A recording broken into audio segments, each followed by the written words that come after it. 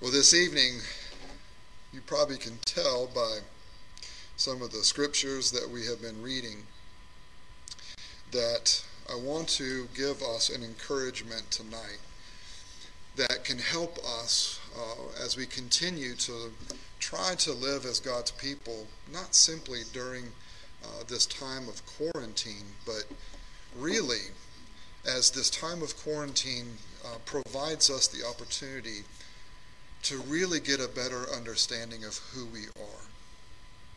Our text this evening for our homily comes to us once again from 1 Peter, where I'm going to read 1 Peter 1, verses 1 and 2, and then I'm going to skip down to chapter 2 and read verses 11 through 17. The title of our homily this evening is Living as Sojourners and Exiles. Living as Sojourners and Exiles. Let's give our reverent attention to God's holy word this evening.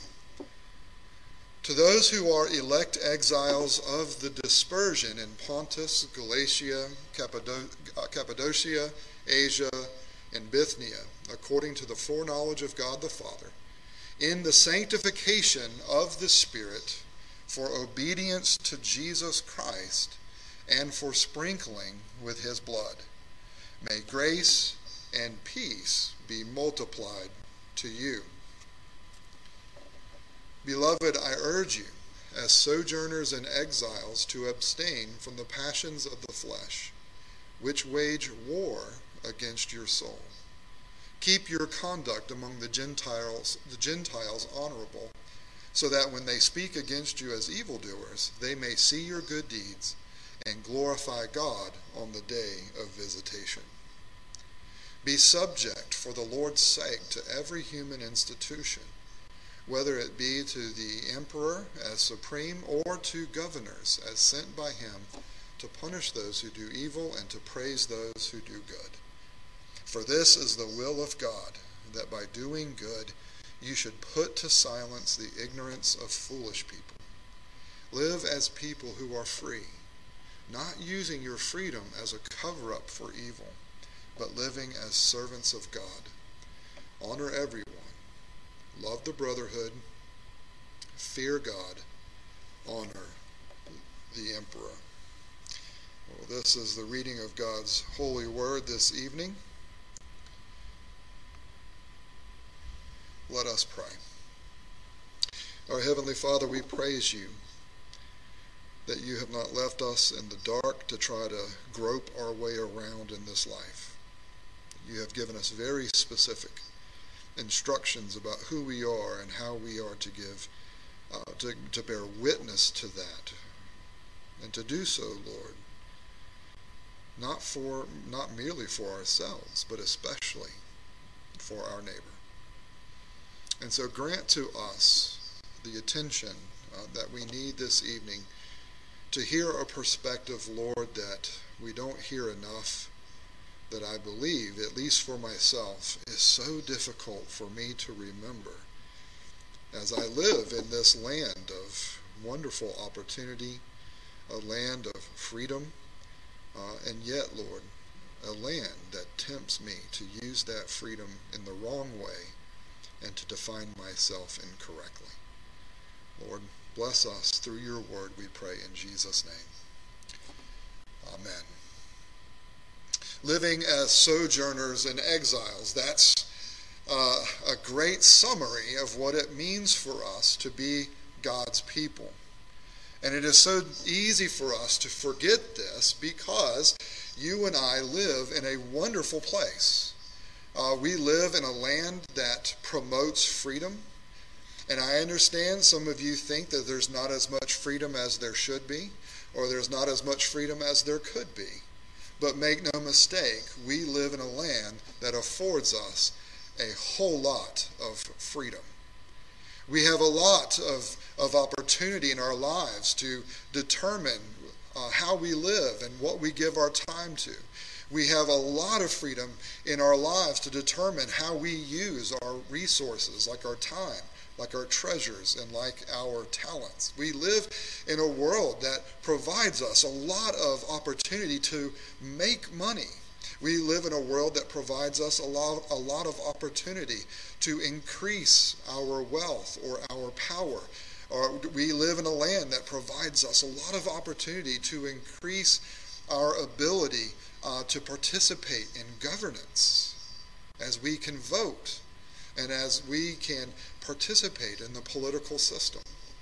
And these are wonderful things, and they have provided the citizens of the United States a lot of freedoms and opportunities that many throughout the world and throughout history have never been able to experience in the way that we have. But along with this benefit, along with this privilege, also comes a huge temptation. Because the Lord tells us that what it means to be a part of his people is that we are a people who do not find our home in this world. We do not find our citizenship, our true citizenship, to be connected to anything in this life. Our citizenship is in the heavenlies, because our citizenship is tied to our King, Jesus Christ, who has been exalted to the right hand of the Father, where he is ruling and reigning as we wait for the entirety of creation to be made his footstool, as we stand at his side, and as we have the privilege and honor to rule with him throughout all eternity. Make no mistake that if you are a Christian, you are a heavenly citizen. Now, if you are a Christian here in America, you are a heavenly citizen that also enjoys some earthly citizenship here within the United States that brings with it many wonderful blessings, but also many very difficult temptations. In the years that I have been a believer, when I started out as a young believer, I would have been one that would have tended to think about my Christian life through the paradigm of being an American Christian, where American was first and where American had a capital A. I tended to view my life, I tended to view my circumstances, I tended to interpret the things around me according to a political worldview that I had. And as I have grown and matured, I have had to wrestle with myself and wrestle with some deep-seated sin within my heart, and to wrestle with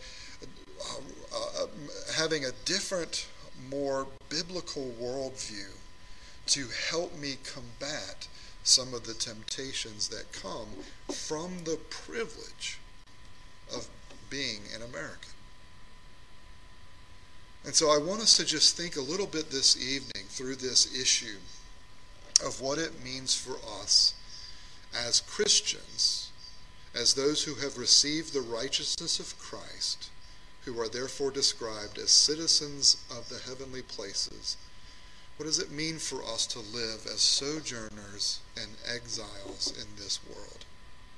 What does it mean for us to live in America and to self-consciously not make our American citizenship the primary identity from which we live?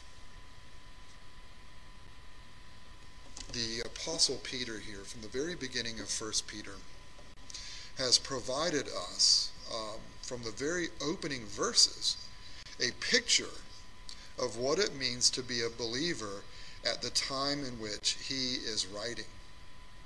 He is writing to a group that have endured persecution.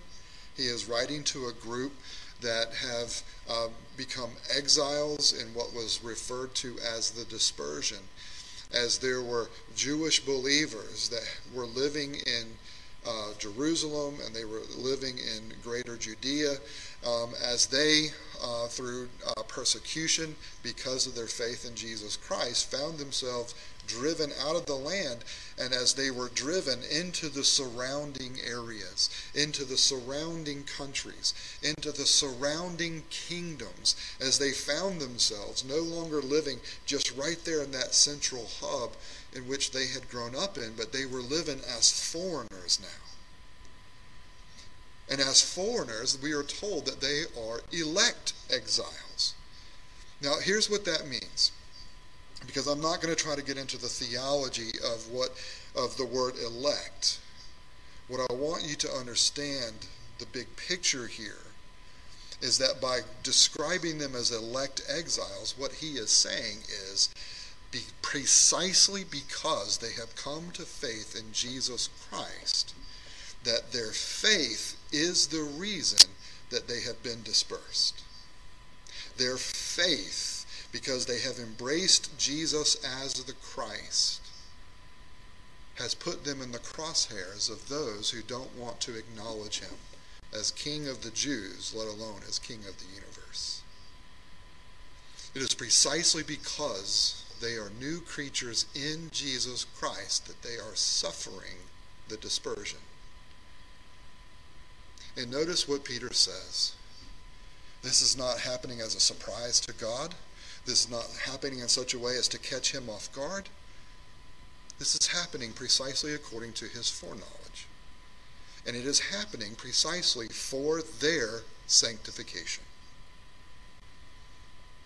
You see, remaining comfortable in the land in which they had grown up, remaining comfortable within the culture that they understood, within the culture in which they had grown up, where they could continue to live according to certain food laws from the Old Testament, where they could live with a certain ease and a certain understanding of how things worked.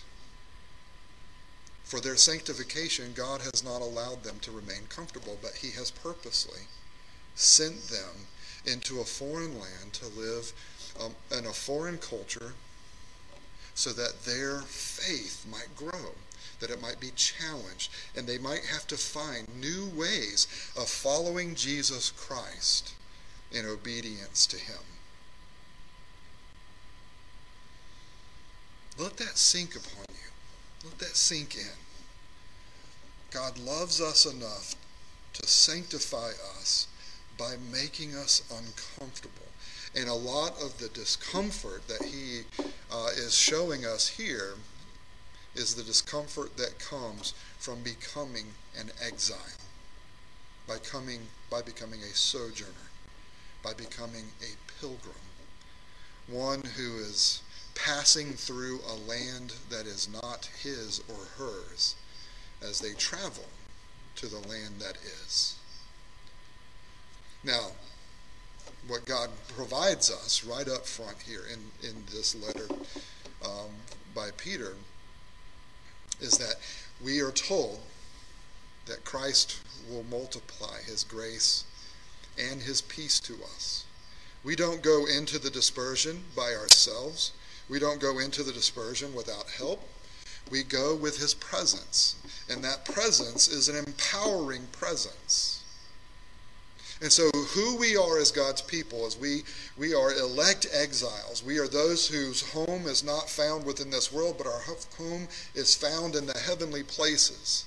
And yet we don't live in the fullness of the heavenly places yet. We are pilgrims who are passing through this life to come to that life to come, where, as we talked about last week, where that hope of the resurrection will be manifest in its fullness as we inherit the fullness of what belongs to Christ. And as we, in that inheritance, we embrace that open vindication that we are God's people, and that he counts us as righteous, and that he will sing over us because he is so excited that we now are able to live in the fullness of his glory because of the perfection that he is providing us and will ultimately reveal in its fullness in Jesus. That is what we are headed towards. And so as we head in that direction, as those who are sojourners and who are exiles, Peter tells us this: I urge you to abstain from the passions of the flesh, which wage war against your soul. There are passions that we wrestle with that come from our past lives before we come to know Jesus Christ. There are passions that we wrestle with that we have that come from within our own hearts as we are those born in sin as children of Adam. But there is also sin that we wrestle with that comes to us because of the environment in which we find ourselves. That there are passions of the flesh. Now, flesh here, it's very easy to think that what he means here is something inherently sinful. Passions of the flesh, something that's inherently sinful or maybe even sexual, but that is not what this phrase means. By flesh here, what he is referring to is something that is earthly, in contrast to something that is heavenly. The passions of the flesh are the passions that come from this sinful world that are in contrast to the passions that come from the Spirit that we have in Jesus Christ, in which we are called to exercise in him. And these passions that come from the world, these passions that come from this earthly existence that you and I still have as we're waiting for the fullness of our heavenly existence to be revealed, what we are told here is that these passions wage war against us. What does that mean? Well, one of the things that it means here very specifically is that the culture in which we live will have its values.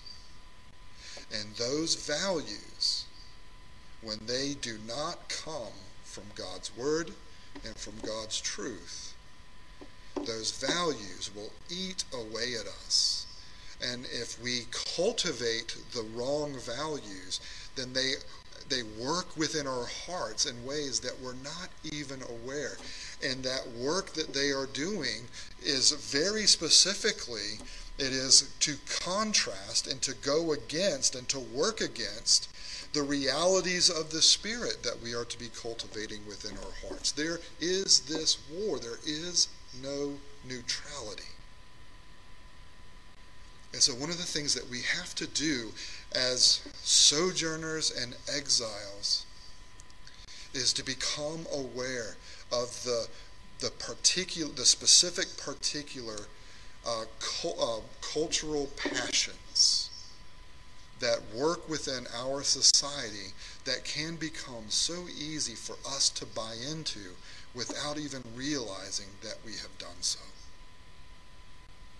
We are to abstain from the passions of this world because they work directly against us as a heavenly people. What does that mean for us right now with this quarantine, with this time of self-distancing? Well, one of the things that I've noticed on Facebook is just how many pastors continue to post one political article after another, and where I find no articles being posted about the kingdom of God, where they are interacting with their present situation from the perspective of their earthly citizenship and not from the perspective of their heavenly citizenship, where there are Christians that have become gullible to participating in false narratives and untruths by spreading them on the internet, spreading them on Facebook, sharing things that they haven't done the work to check and to make sure that they're not spreading a lie.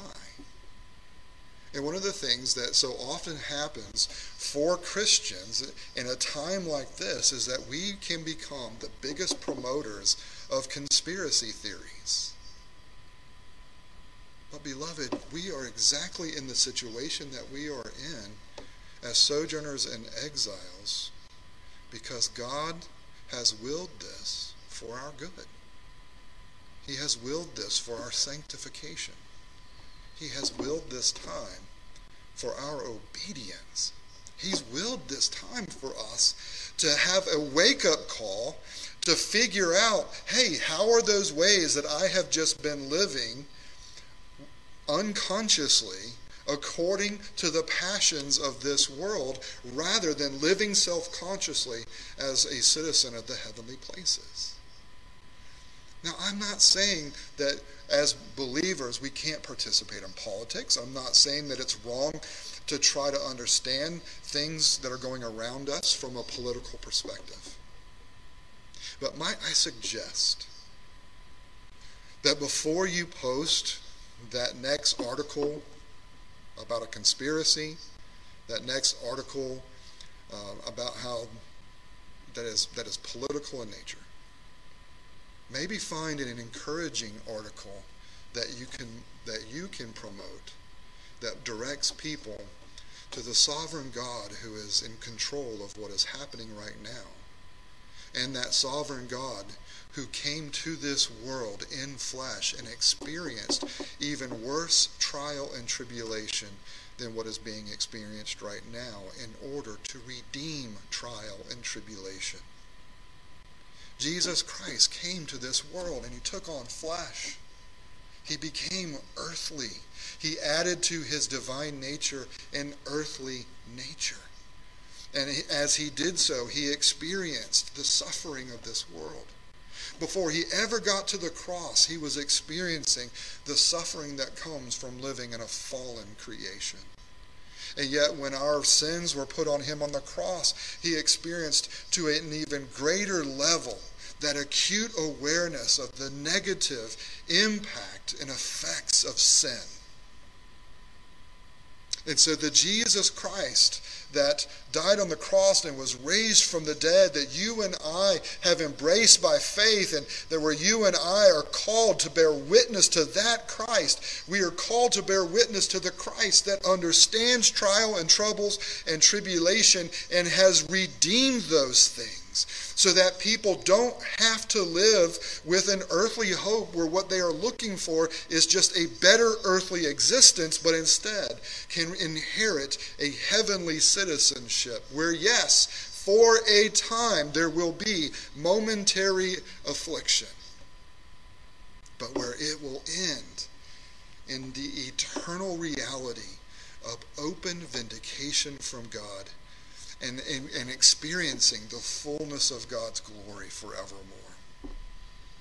Beloved, what are you more interested in promoting right now? Articles that deal with the politics that may or may not be driving what is happening right now? Or do you want to promote something that is greater than politics, a world that is more eternal, a world that is not in disarray, a world that is functioning exactly according to how God wants it to function, as Jesus Christ has opened up the door of the new creation and is standing there calling sinners to leave the kingdom of darkness and to become part of the kingdom of light.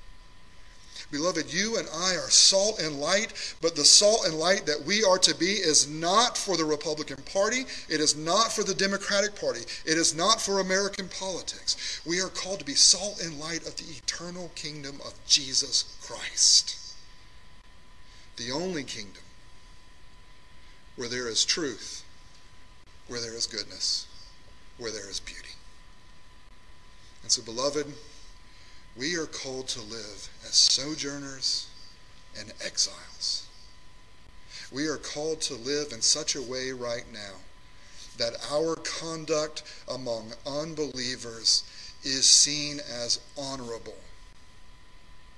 where they can't speak against us as evildoers because they see us leading the way and providing the proper example about how to live during these times, where we live lives of trust with God to such a degree that we become strange to the people around us. Not strange because we are promoting conspiracy theories, not strange because we're coming across as being naive or gullible, but strange because we have hope and because we offer that hope to our neighbors. Oh, beloved, that is what it means for us to be sojourners and exiles. It means that we live in subjection to every human institution. That's not very American. It means that we live in subjection, whether it be to the emperor or to governors. That's not very American. It means that we give expression to the will of God by doing such unimaginable goodness during a time like this, that the ignorance of foolish people is silenced. And so, beloved, what it means for us to live as sojourners and exiles is that we are free. Not free as described in the Constitution, but free as it exists with a shared life in Jesus Christ. Beloved, let the freedom that defines you not be an American freedom that, yes, is less now than it was at the foundation. Let it be the freedom that is defined by the eternal realities of the heavenly places, where that freedom that has been won by Jesus Christ, not only can it never be lost, it can never be lessened. You have the fullness of the freedom of Christ. And so in that freedom, honor those around you. Love the brotherhood. Fear God. Honor the elected officials. And go about your business of building houses, of developing families, and doing so not for the sake of your own welfare, but so that you can be a blessing to those around you. Beloved, this is the covenant that God made with Abraham that has been fulfilled in Jesus Christ. That we are to go, that we are to live in a land that is not our home, in order that we might be a blessing. Let's pray. Oh, Heavenly Father, we thank you for the special calling that we have as your people. And we ask you, oh God, to help us to embrace this calling and this identity. Help us not to participate in the craziness that is going on online. Help us not to participate in the conspiracies and all the other things. There are plenty of people, Lord, that are out there that can expose anything that may need to be exposed. But Lord, help us to be humble enough to realize that none of us really knows what's going on, that none of us really knows what even needs to be corrected. Lord, help us to see that we already do know everything that we need to know, and that is Jesus Christ is no longer dead but alive, and he is ruling and reigning, and he offers his love and his kingdom to all who will receive him, who will repent of their sins and embrace him by faith, receiving a righteousness that is not their own, so that they can be examples and manifestations of the heavenly places here on earth. Oh Lord, we pray and I ask this in Jesus' name. Amen.